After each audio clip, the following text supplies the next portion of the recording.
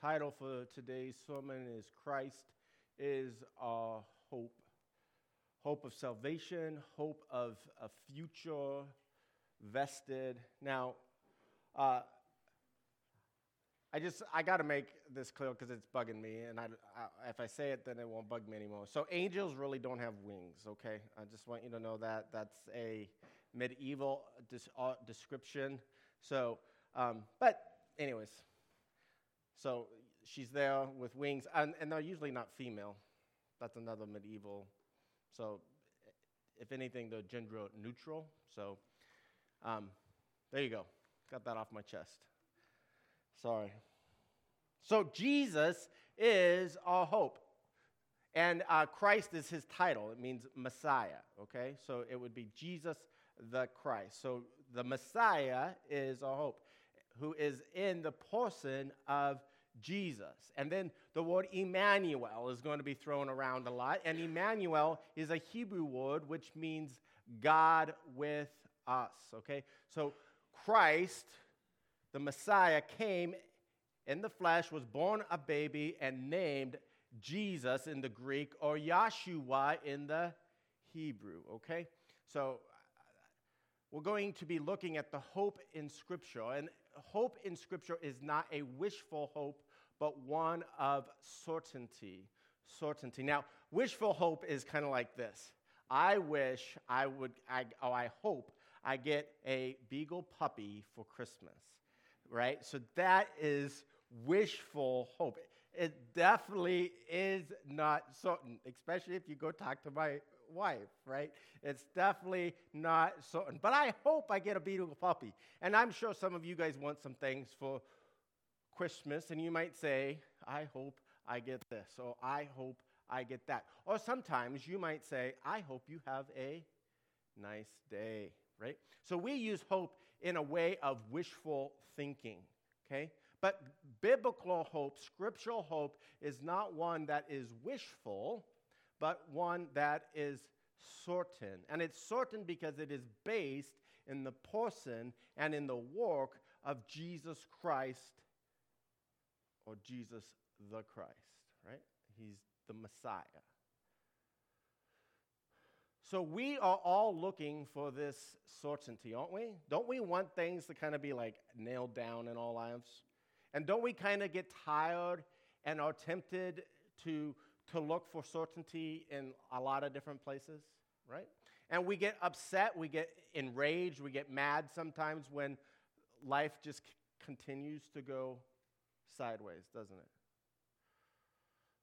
So as Isaiah and his fellow disciples of God, they were tempted to look in all the wrong places as well. And so let's turn to Isaiah 8:11 is where we're going to start. And this is the Assyrians are attacking Israel from the north. And a lot of attacks come from the north. Babylon attacked from the north, and they're harassing Israel and Judah. And so here is what feels like a hopeless situation, right? A superior force coming in from the north. Kings that aren't following God. Governments that don't have any interest in God. Sound familiar? Right? And as a nation, as a country, it seems to be hopeless. Nothing is certain, right? So let's look at it now. For Yahweh spoke thus to me with his strong hand upon me and warned me not to walk in the way of this people, saying, do not call conspiracy all that this people calls conspiracy. And do not fear what they fear, nor be in dread. It's easy to look around at our lives today and at our political situation, at the world today that has wars upon wars, right? And be in fear and dread of the circumstances. It's easy to look at our own lives and our own situations, right? And begin to fear the mortgage not being paid, right? The health risk that we're having. I have a praise, by the way. Last Tuesday, I went to the doctor, the back doctor, neurosurgeon. He says, you're good to go. So praise the Lord for that. So now I just have to make sure my back strengthens and continue on. So next time you yell at me for lifting something, the surgeon said I was okay. So just FYI. Don't be in fear or dread of the circumstances around you. Instead, but the Lord of hosts, instead fear him. Him shall you honor as holy. Let him be your fear, and let him be your dread. So where are you focused? Are you focused on the dread and fearing at the world around you and its circumstances? Or are you focused on God and honoring him as holy, fearing him in reverence and in awe? If you do that, he will become a sanctuary. Amen? A sanctuary. If you don't do that, he's a stone of offense, a rock of stumbling to both houses of Israel, a trap and a snare to the inhabitants of Jerusalem. And many shall stumble on it. They shall fall and be broken. They shall be snared and taken. Bind up the testimony, seal the teaching among my disciples. Then Isaiah says, I wait for Yahweh, who is hiding his face from the house of Jacob, and I will, what, church? Hope in him.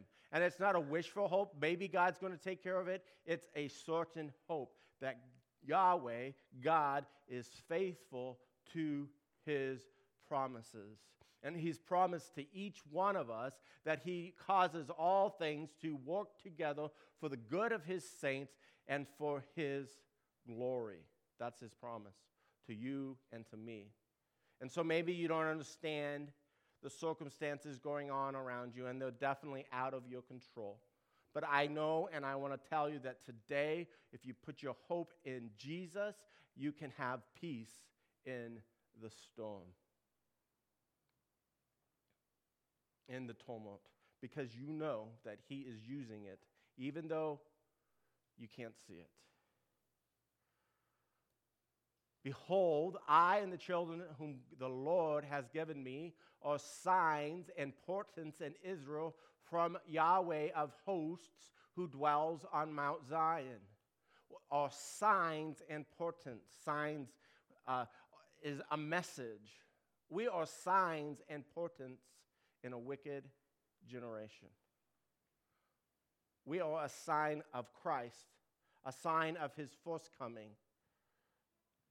and a portent for his second coming.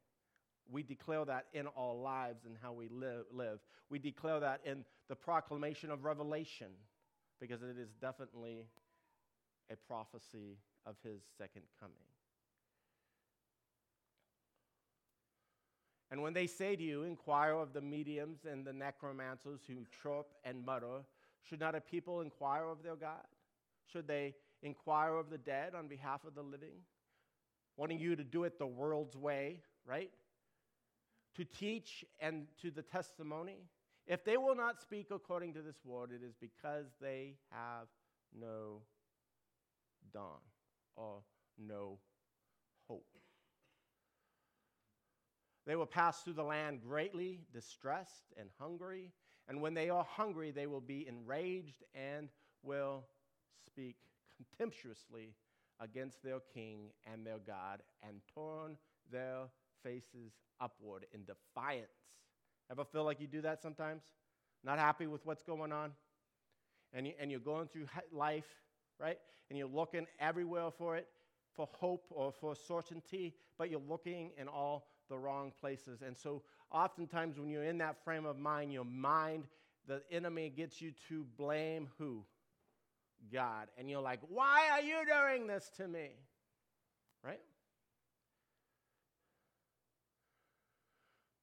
Romans 9:32 through 33 is talking about Israel and their unbelief. And it says, Israel stumbled. Why? Because they did not pursue salvation by faith, but as if it were based on works.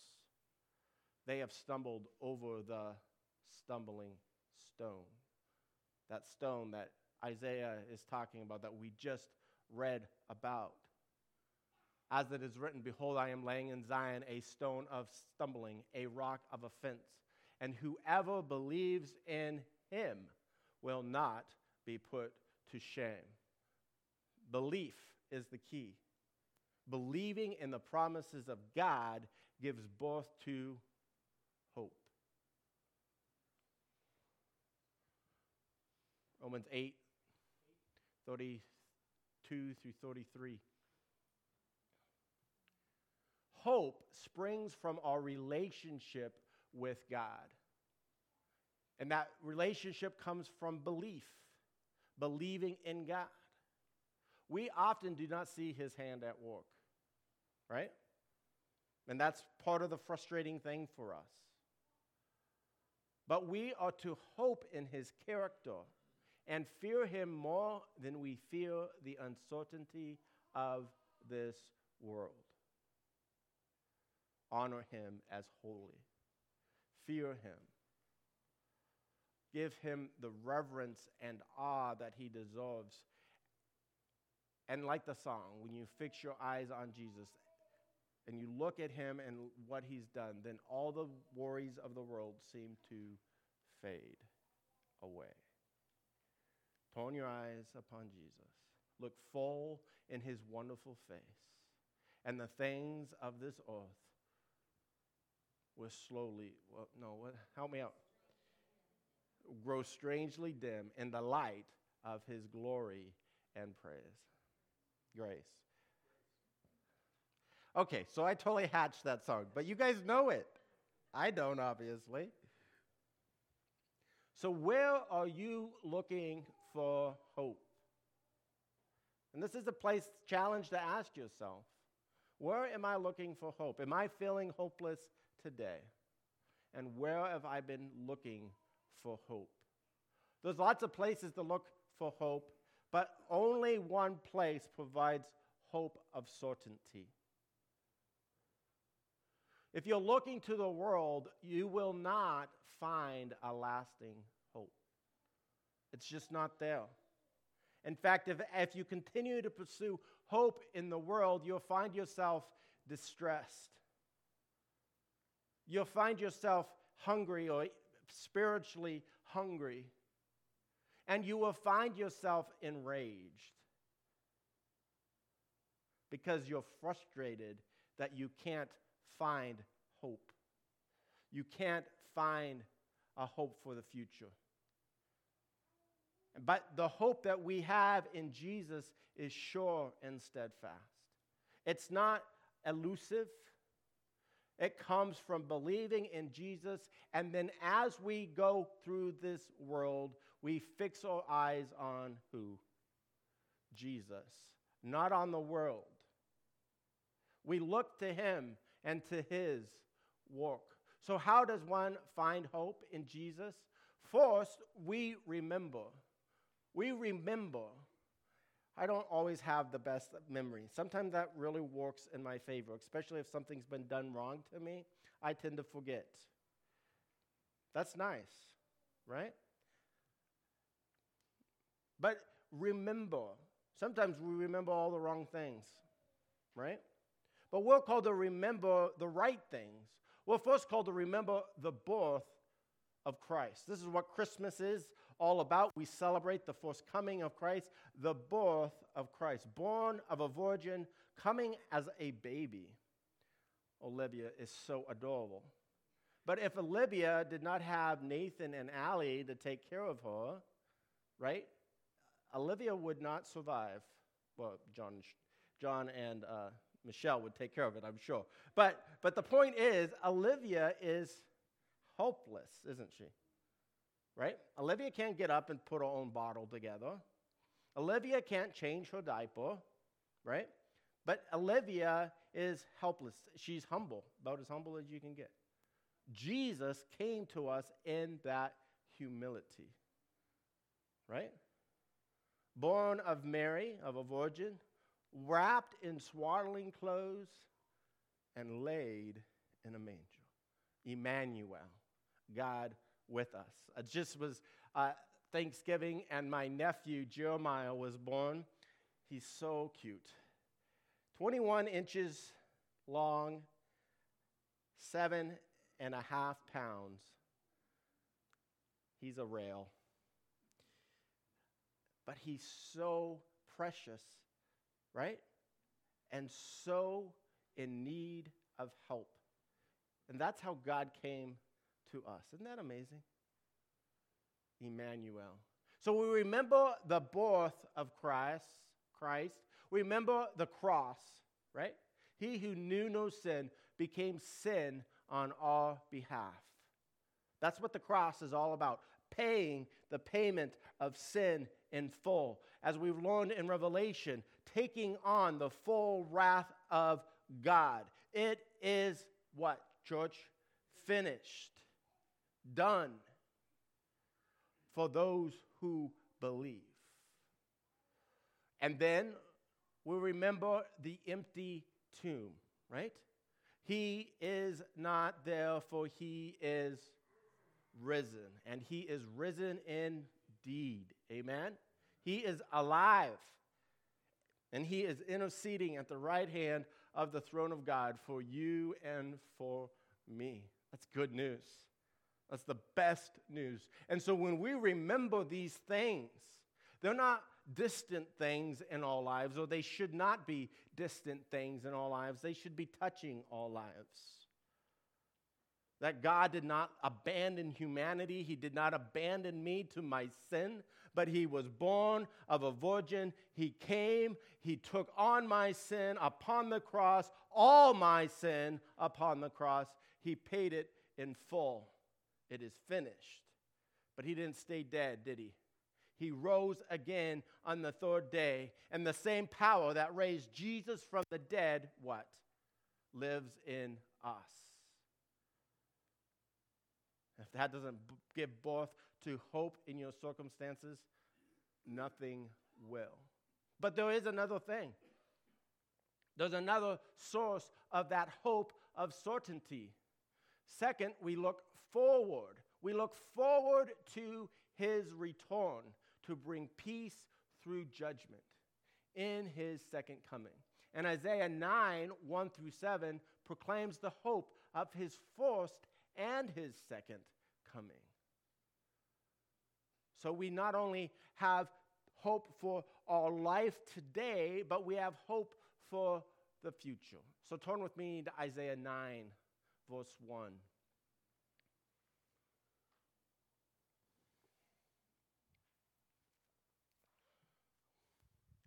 But there will be no gloom for her who was in anguish. Her, there is Israel.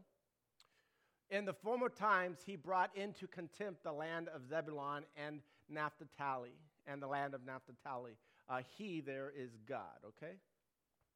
But there will be no gloom for Israel, who was in anguish. But in former times, God brought into contempt the land of Zebulun and the land of Naphtali. Zebulun and Naphtali is the tribes, and they're two of the tribes of Israel, and they are in the north of Israel, okay?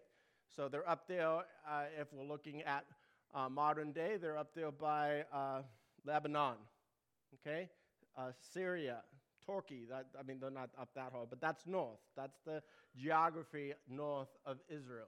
But in latter times, God has made glorious the way of the sea, the land beyond the Jordan, Galilee of the nations. Talking about the same area, just using different words, okay?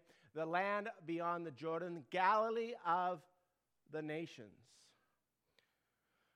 This is a prophetic statement speaking of Jesus. But war usually comes from north or south into Israel because of the trade routes.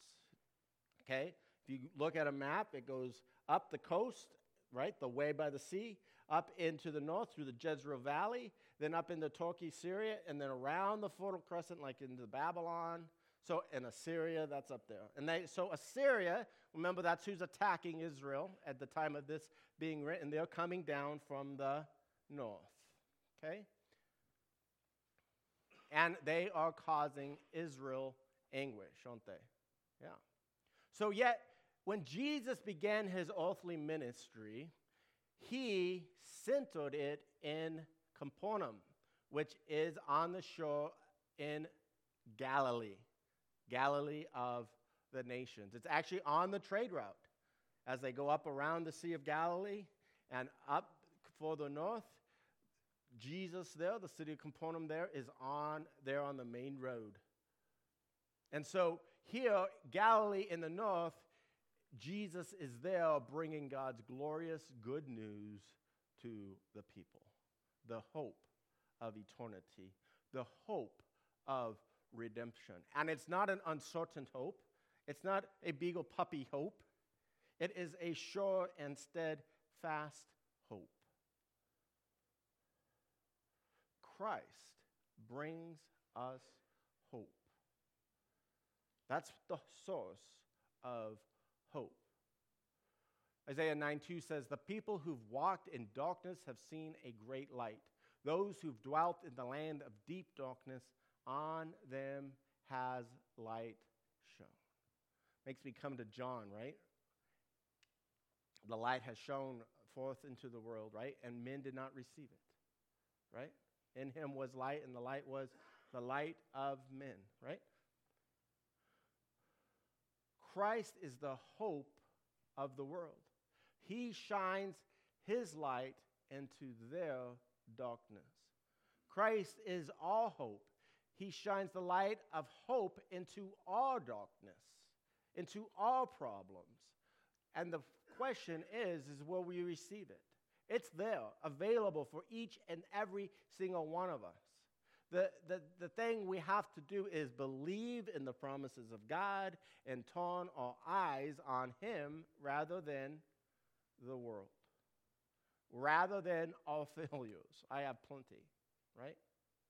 And actually, honestly, why I struggle lately with hope and certainty is with my body, right? Because my body seems to want to betray me in one form or another. And when I just focus on my body and how unhappy I am with my body, do you think that gives me hope? No, it does not. But if I take my eyes off the shortcomings of my health and my body and I put them on God, who I know is using the failure of my body for my good and his glory, then I can have hope in that. Isaiah 9, verse 3 through 5 says, "You have multiplied the nations. You have increased its joy." Sorry, I keep reading that wrong. You have multiplied the nation. What nation? The nation of Israel. Okay? And it's not plural. I don't know why I keep putting it plural. You have increased its joy. They rejoice before you with joy at the harvest, and they are glad when they divide the spoil. So this is talking about war. For the yoke of Israel's burden and the staff for his shoulder, the rod of his oppressor you have broken as one day of Midian. So it's remembering a war of deliverance that God made for Israel back in the war with Midian. For every boot of the trampling warrior in battle torment and every garment rolled in blood will be borne as fuel for the fire. So there's great victory in the battle, and they're cleaning up and they're burning the fuel, the garments as a offering to God, and also as a way to get rid of the garbage.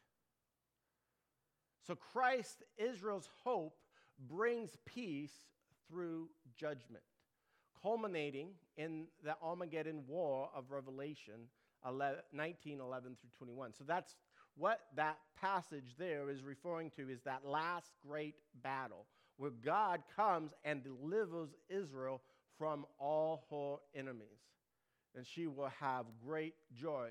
Now we know that Armageddon is the gathering place for this battle. It's not where the battle takes place. The battle takes place at Jerusalem, but Armageddon is where the armies come in from the north and gather in the valley of Jezreel there to attack Jerusalem.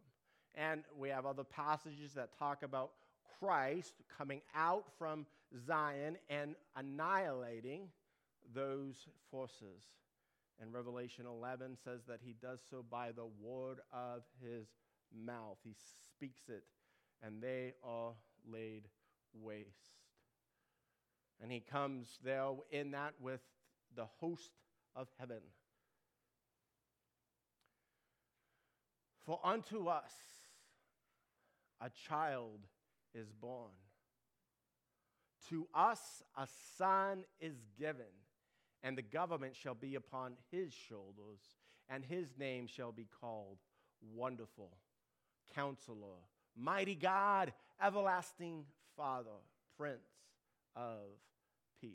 This is an awesome text to talk about Christ being God 100%, and in the sense that these titles are titles that the Father carries himself, and yet Christ is taking on these titles as well.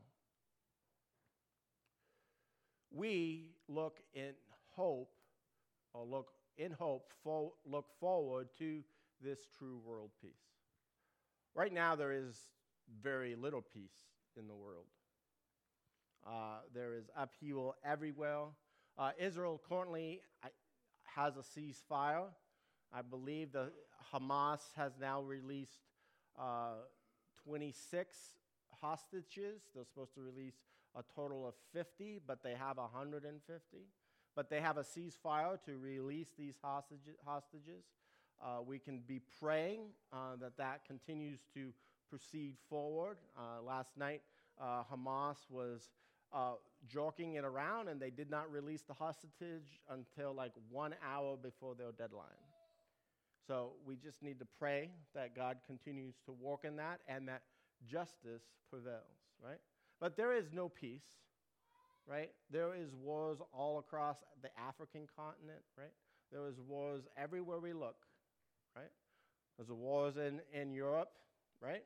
Ukraine, right? And those are just the big ones, right? But we desire peace, but we want a true peace, don't we? And one is coming that'll bring a false peace, and that will not be the true peace. So we look in hope, looking forward to true world peace. Jesus, Emmanuel, God with us, all hope comes to us in the humility of a baby, the Son of God, and he governs rightly. It would be so nice to have a political leader that governs rightly. Wouldn't that be nice? Wouldn't that be just like a fresh of breath air, of fresh, whatever. God's keeping me humble today because I can't talk.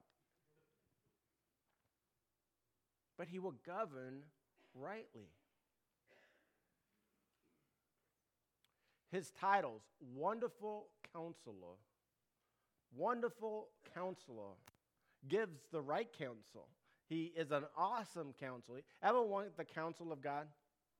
We all do, don't we? Well, 98% of God's counsel is in the Word of God. It's in the Bible. So know it, be in it, read it. But he is a wonderful counselor. It's also the title given to the Holy Spirit. He will be our counselor. He's a mighty God, all powerful. The mighty God is in your corner. If God is for us, then who can be against us? He has freely given us his own Son, right? Remembering the cross. Everlasting Father. He's not distant. He's a Father that loves his children. And he's eternal. No beginning, no end, forever. As the circle of the wreath symbolizes. Prince of Peace. They show he's more than qualified to bring hope to the world, don't they? And if he's qualified to bring hope to the world, then he is more than qualified to bring hope into your life.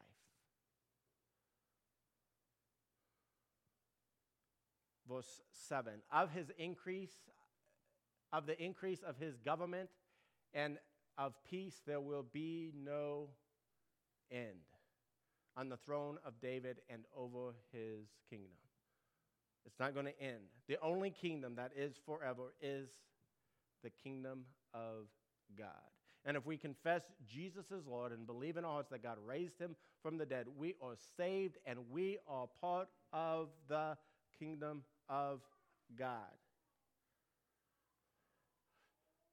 To establish it and to uphold it with justice and with righteousness from this time forth and forevermore. The zeal, the passion of Yahweh of hosts will do this.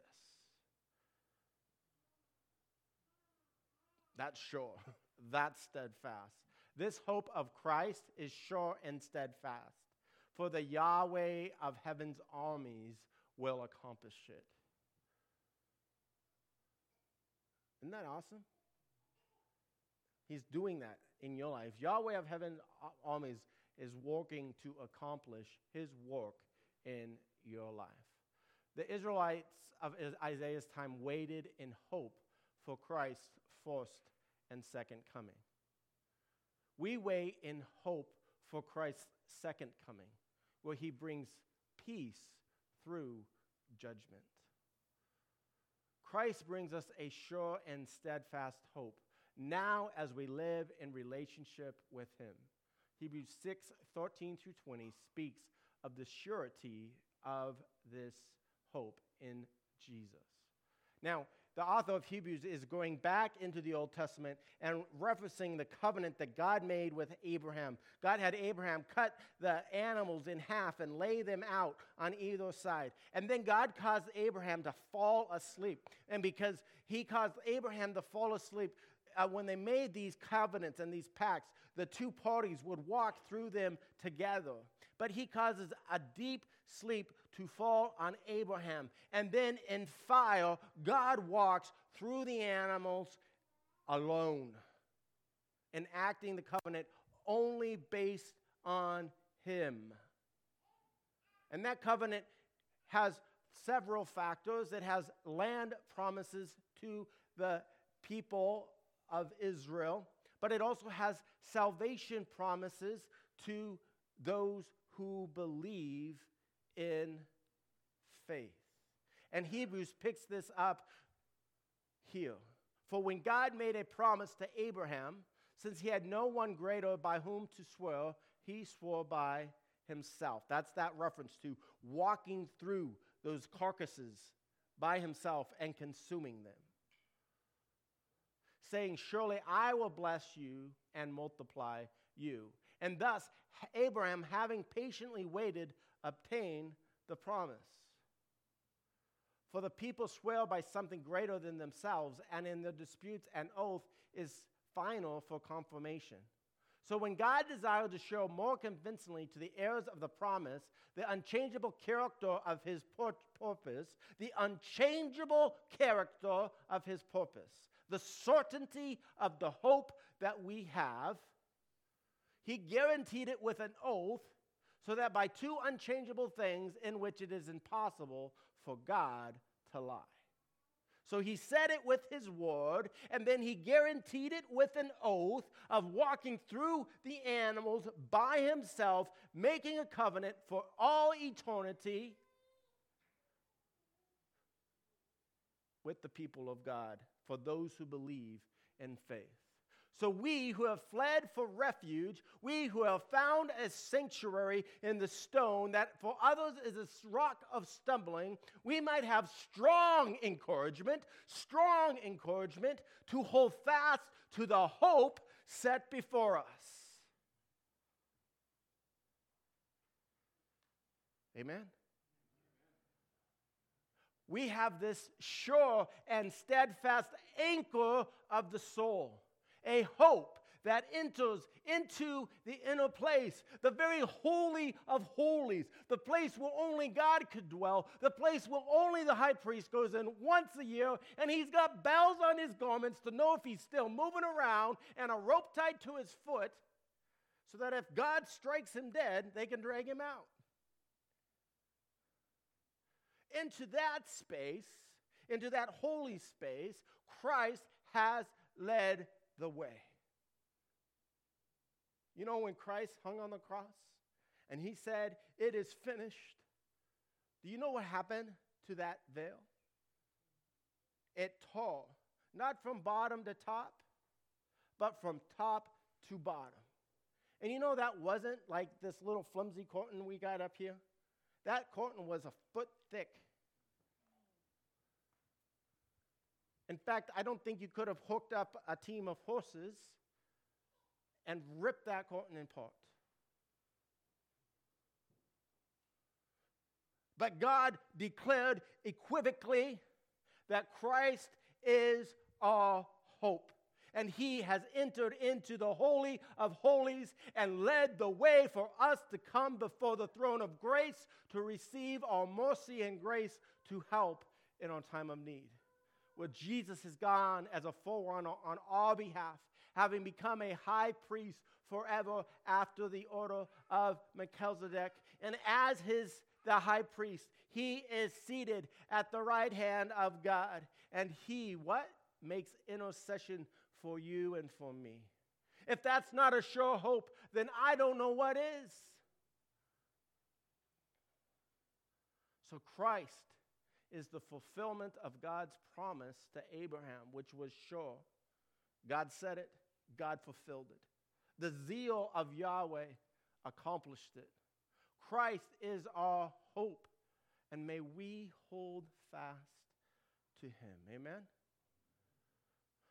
Christ, the sure and steady anchor in the fury of the storm, when the winds of doubt blow through me, as my sails have all been torn. In the suffering, in the sorrow, when my sinking hopes are few, I will hold fast to the anchor. It shall never be removed. That's a song by Matt Boswell. We sang that last year, I believe. Christ is our hope, our sure and steady anchor in this world. That's what we have. We can't look anywhere else. It has to be to Christ. So may we hold fast to him. Cling to him.